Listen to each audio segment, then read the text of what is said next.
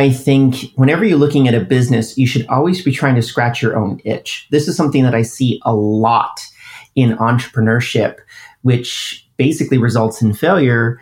You need to be able to build a business that you personally have a real problem in.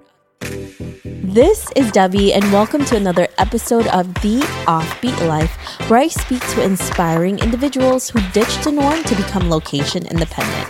We'll learn how to create sustainable laptop lifestyles from the experts that will help us achieve freedom from our 9-to-5.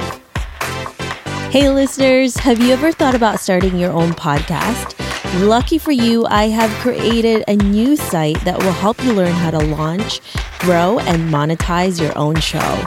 I offer one-on-one mentorship programs, and I'm launching an ebook, How to Create a Profitable Podcast, that can help you take your podcast from hobby to profitable business.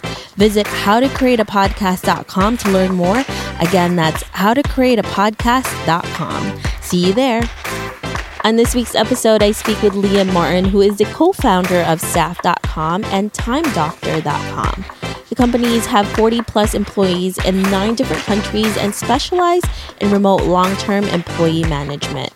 Listen on to find out how Liam has been able to build a remote company and also help others become more efficient while working online. Hey everyone, thank you so much for joining us. I'm really excited to be here with Liam. Hey Liam, how are you? I'm pretty good. How are you, Debbie?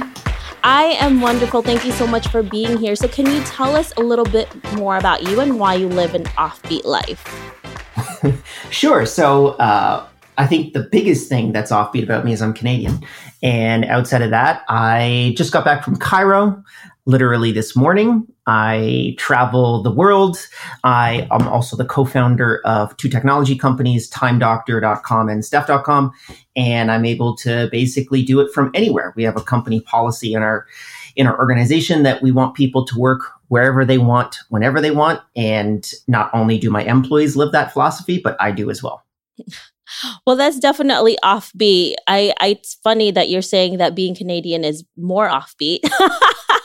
I don't know. There aren't many Canadians that do what I do. Right now, it is currently snowing where I'm at, and we're talking about mid-November. So I came back here and realized that I need to get the heck out. Well, that's why you just came back from Egypt, right? So that's a good life to live. Now, Liam, how did you actually end up starting this company? Because like you said, there's not a lot of Canadians that do it. Where did you have your aha moment and started this whole company?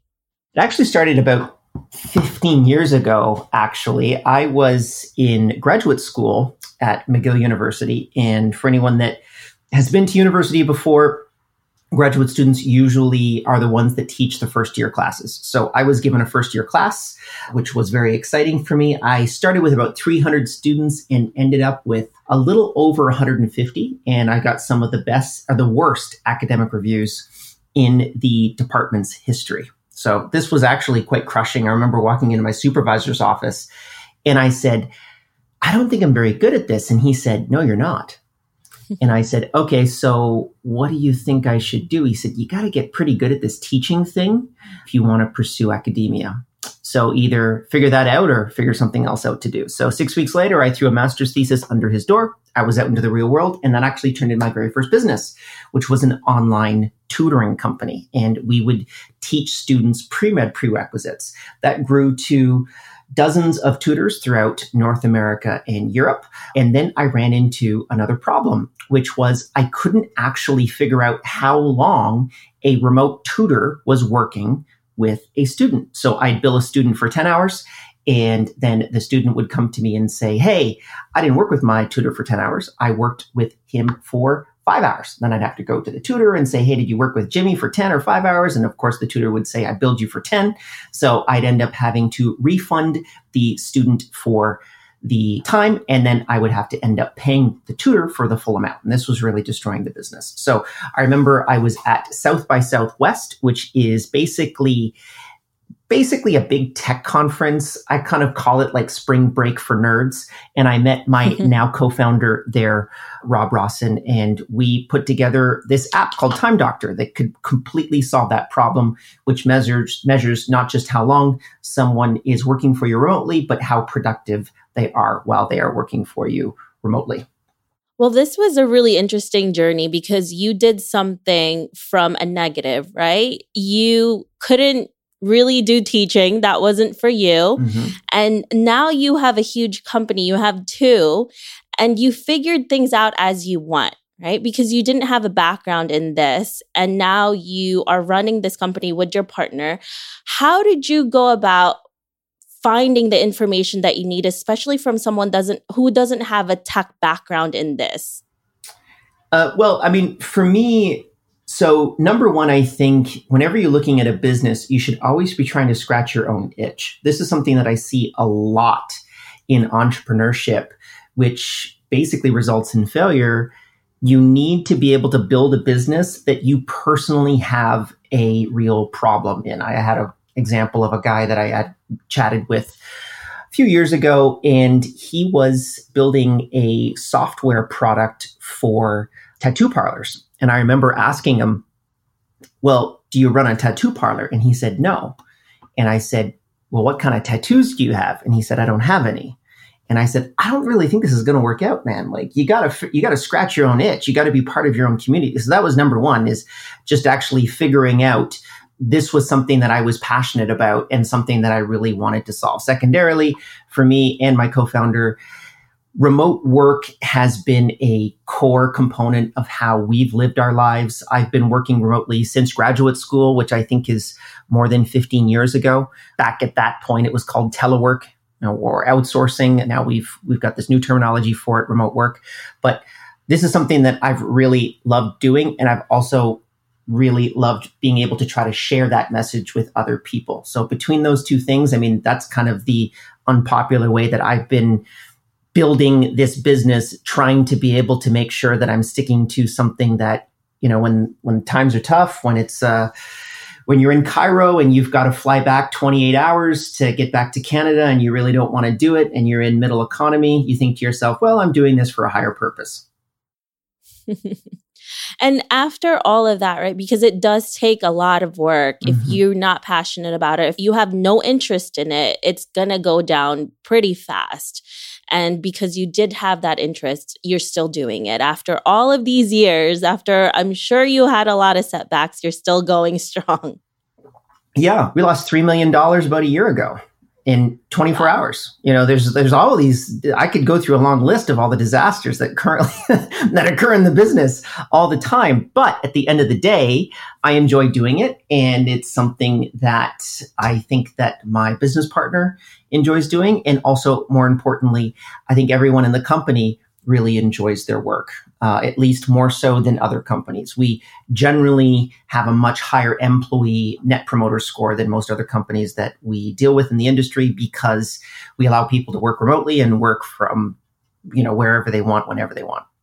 So you talked about dealing with all of these setbacks and losing millions of dollars. How do you go up from that? Because for somebody listening to this and they hear that, they're going to say to themselves, oh my gosh, how do you go up from that? Feeling like you've failed at something and maybe there's more to it, like emotionally. How do you deal with that? So I got an unpopular view on that. I don't know whether or not you want me to really share that, but I think it's probably my truth, which is you just do. You just deal with it and you just move forward. I've got an example. Last year at the conference we run, which is called Running Remote, we ran a short of my now friend Fahim. And Fahim is in Bangladesh and he has muscular dystrophy. And he went from basically begging in the streets of Dhaka to making thousands and thousands of dollars as a graphics designer on Upwork and Fiverr, which are platforms for basically connecting employers and employees remotely. And when I think about all of the problems that I have in my life, I think to myself, well, I can still use my hands and my legs, and I had breakfast this morning and I'm sipping on a very nice cup of chai tea. I have a computer. There's electricity. I'm warm, even though it's cold outside. I mean, what do I have to worry about? Those are relatively small details. I basically think of those as problems of success. And if you really put your life in that context, you'll be very happy. And any of those things that seem like disasters are actually very pale in comparison to my friend Fahim. Yeah, I love hearing stories like that because I think a lot of times we're in our own little bubble and we really don't practice a lot of gratitude. But if you compare yourself to somebody who really came from nothing and they did something with it, even without the opportunities that we have here in Canada or in the United States, it's just mind-blowing what you can actually do. And honestly, all those setbacks leads you to more. There's more opportunities, and that's really something to be grateful about. Absolutely. I think that people like Fahim are bulletproof. And if we just learned a little bit from people like him, if I was able to have even 10% of his resolve, I'd probably be a much wealthier individual. But there are people like him in the world, and I think they're just one of those examples of people that we should really look towards as mentors. So let's go back to when you were still in school, right? And you wanted to go into academia, but then realized it wasn't for you, and you decided to switch gears. And you're starting this new company. You have this great idea. You decide to go for it. Did you ever have a what now moment after that? Because I know I have, and it really freaked me out. What about you, Liam? What was that what now moment like for you? I was always pretty focused, particularly at that time in my life. I did have a what now moment about 3 or 4 years ago, which was when Time Doctor and Staff.com had really gotten to a point in which my daily operations inside of that company didn't really matter. So I talk about this a lot, is the difference between entrepreneurship and becoming an executive. We have over 100 people right now in the company. Me working on the front lines of the company no longer really moves the needle in the grand scheme of things. And I had a bit of an existential crisis, which was, well, do I keep working to just add another zero to my bank account? Is that really going to make me happy?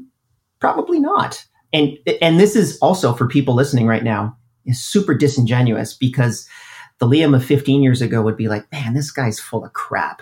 But it's absolutely true. And unfortunately, you can only figure this out once you've gotten to that point, which is that those numbers don't necessarily matter. Or once you achieve them, it's really the journey which is exciting. The destination is not that exciting at all, and actually is somewhat counterintuitive.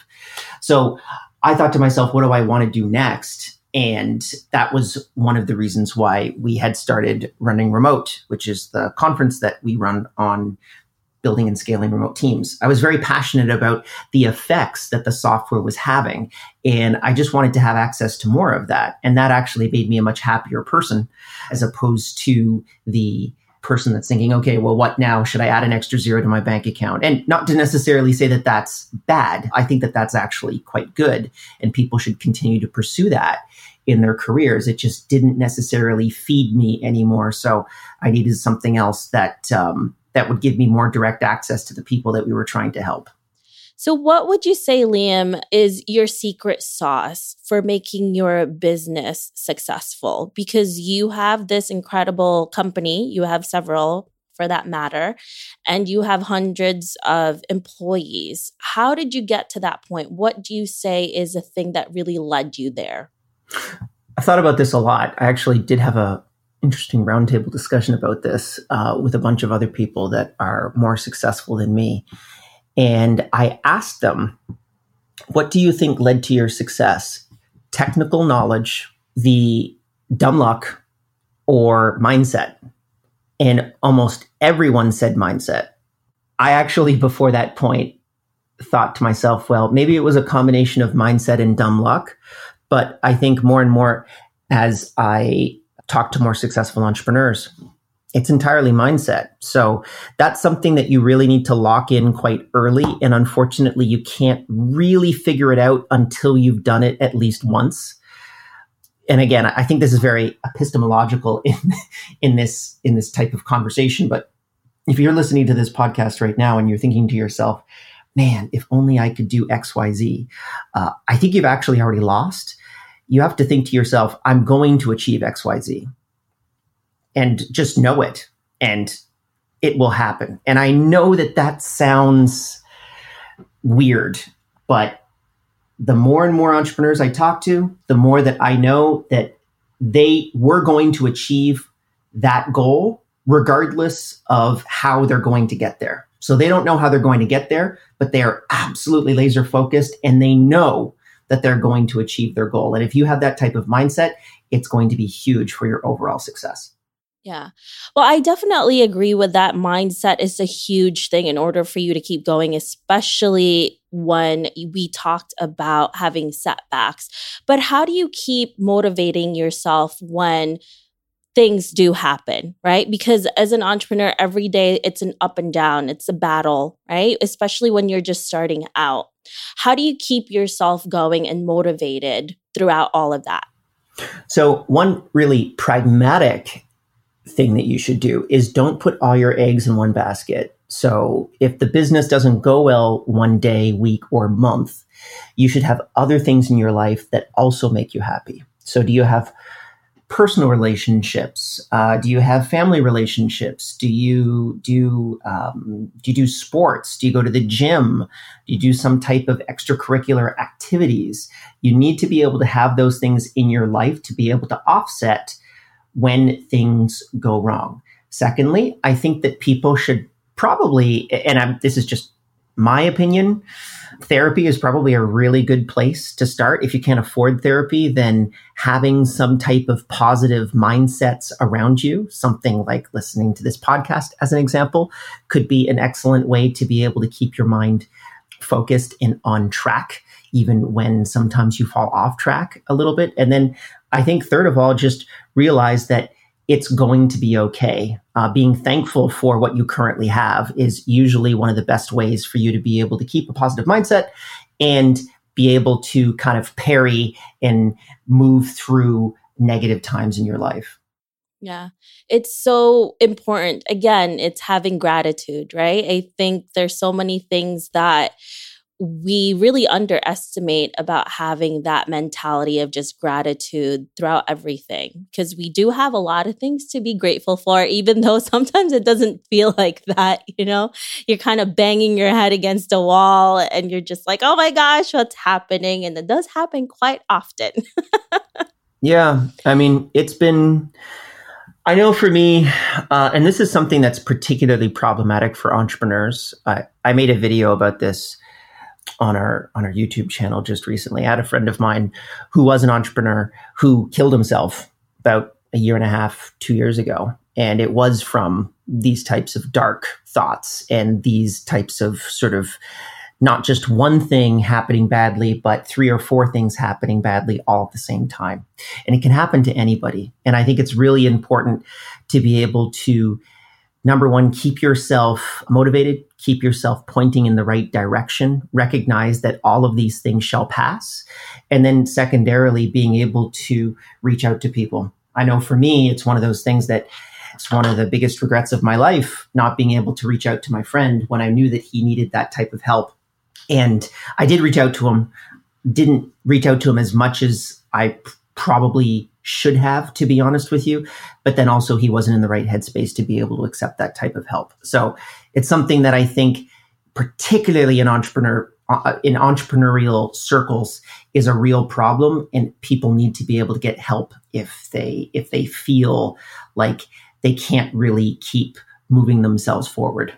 Yeah, I definitely agree with that. I think mental health is not something that we talk about enough in this type of space as an entrepreneur and also with remote workers and entrepreneurs as well, it's just not spoken about enough. And I think there's still a taboo in someone telling you, they're not mentally healthy or they need help. And asking for help is another thing that we really don't do, because we always feel like we can do everything ourselves and we can make sure that everything is going well with the business and ourselves as individuals. And it's a really huge thing, I think. And you're so right, Liam. I think that we really have to help each other as well. And, it's really crucial to do that.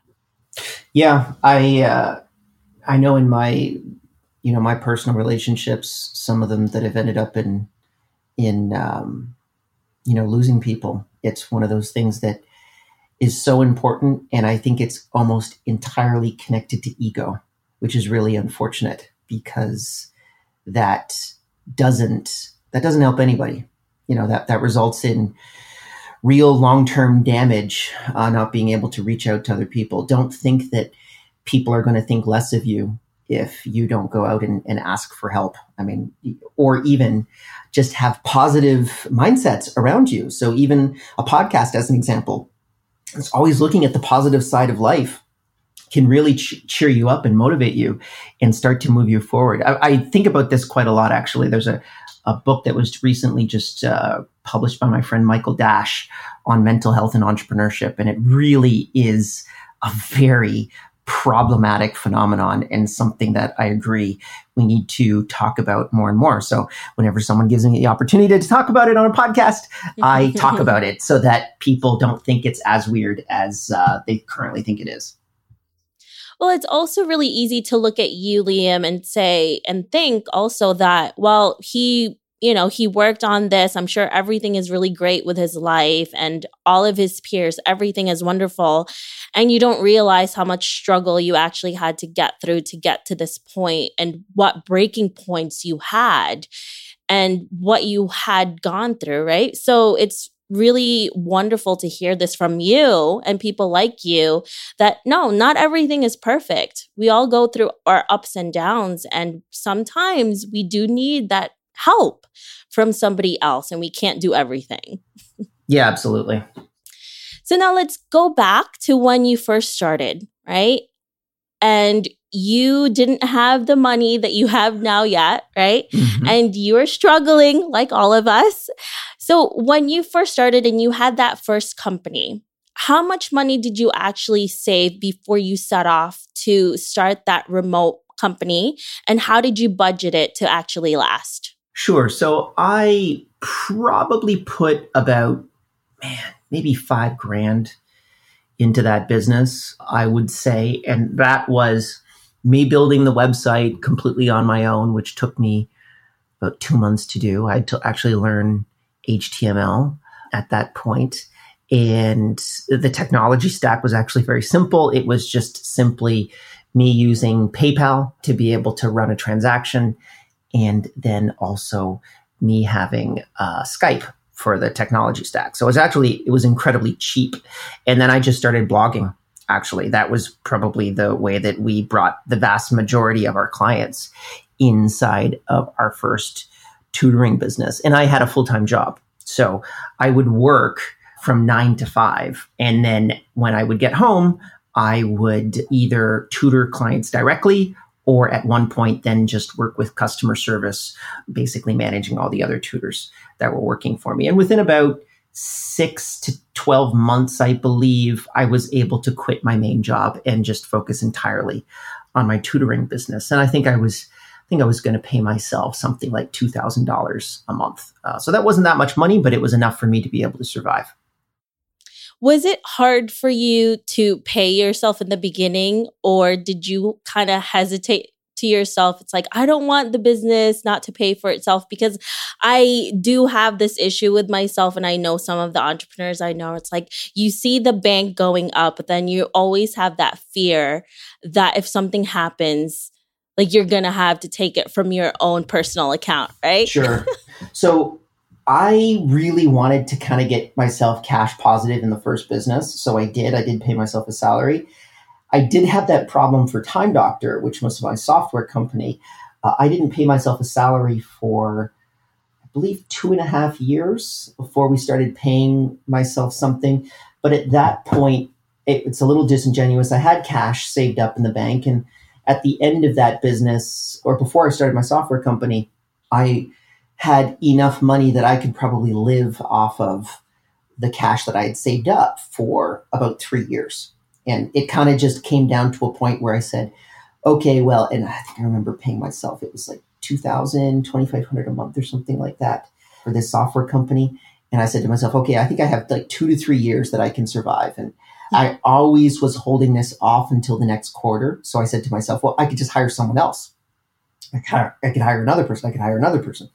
And I think that was probably a mistake in the grand scheme of things. I don't think that you should pay yourself an exorbitant amount of money, but I think you should pay yourself enough to cover your basic bills. So in my case, as an example, if you're not located in San Francisco or New York and you're paying yourself more than $100,000, and let's say it's the first year of a business and you're trying to raise money from me, I probably would not take your money, I would probably not invest in your company because I think you're too soft. You're making too much money. I would probably say and this is like 2019 dollars, I would say $2,000 a month is what you should probably try to pay yourself as quickly as humanly possible, which is like survival level, what a lot of people call ramen profitability, because you just can live off of eating ramen all day long.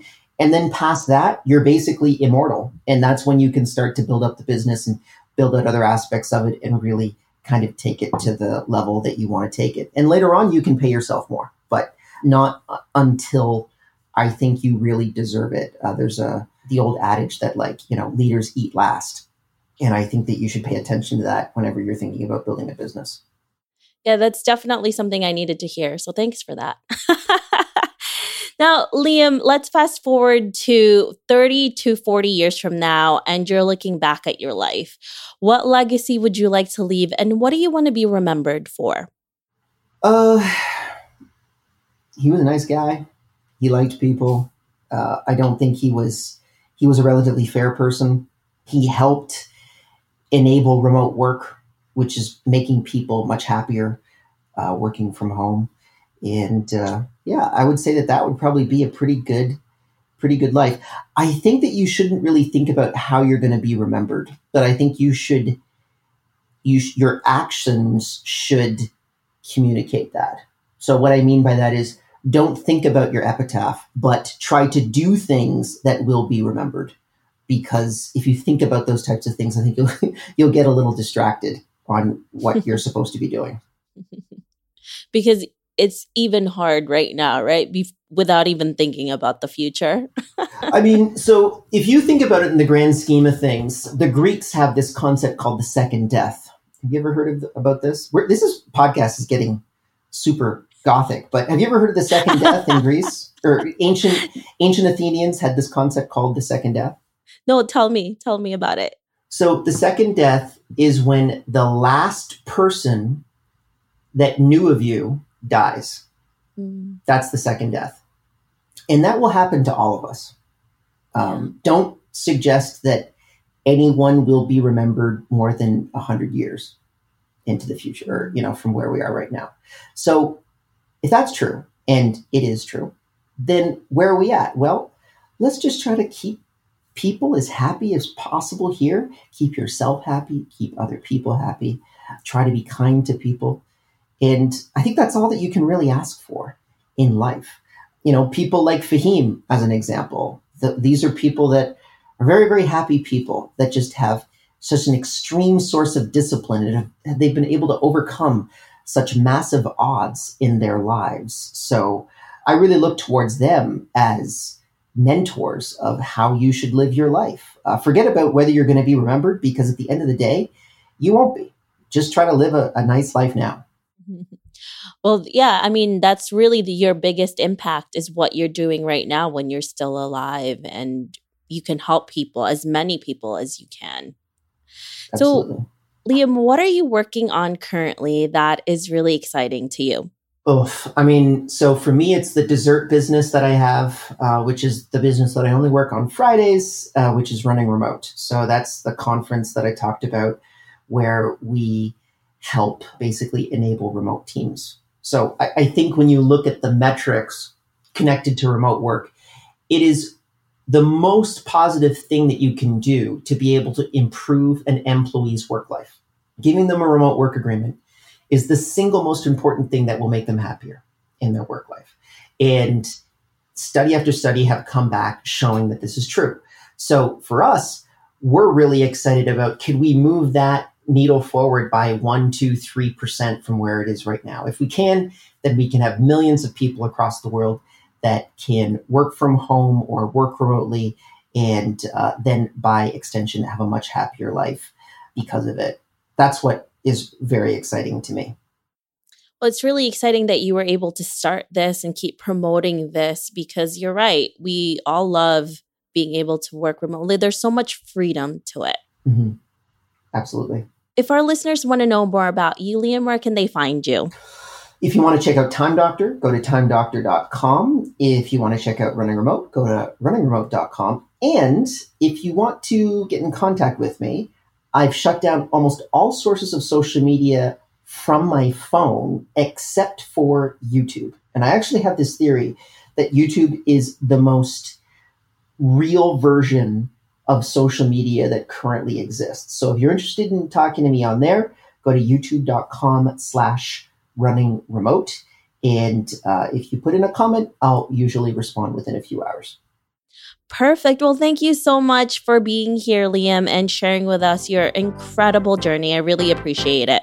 Thanks for having me. I hope you enjoyed this interview with Liam. Make sure to visit theoffbeatlife.com. Again, that's theoffbeatlife.com to get the extended interview where he shares how to become more productive as a remote worker and entrepreneur.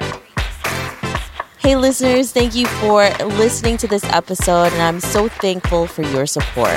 I would love to hear your thoughts on this episode and get suggestions on guests, topics we can discuss, and so much more. Feel free to reach out at hello@theoffbeatlife.com and let me know what you'd like to hear. If you like the show, don't forget to give us some love and review on iTunes. Thank you again for being a part of this journey, and I can't wait to hear how your location independent story will unfold.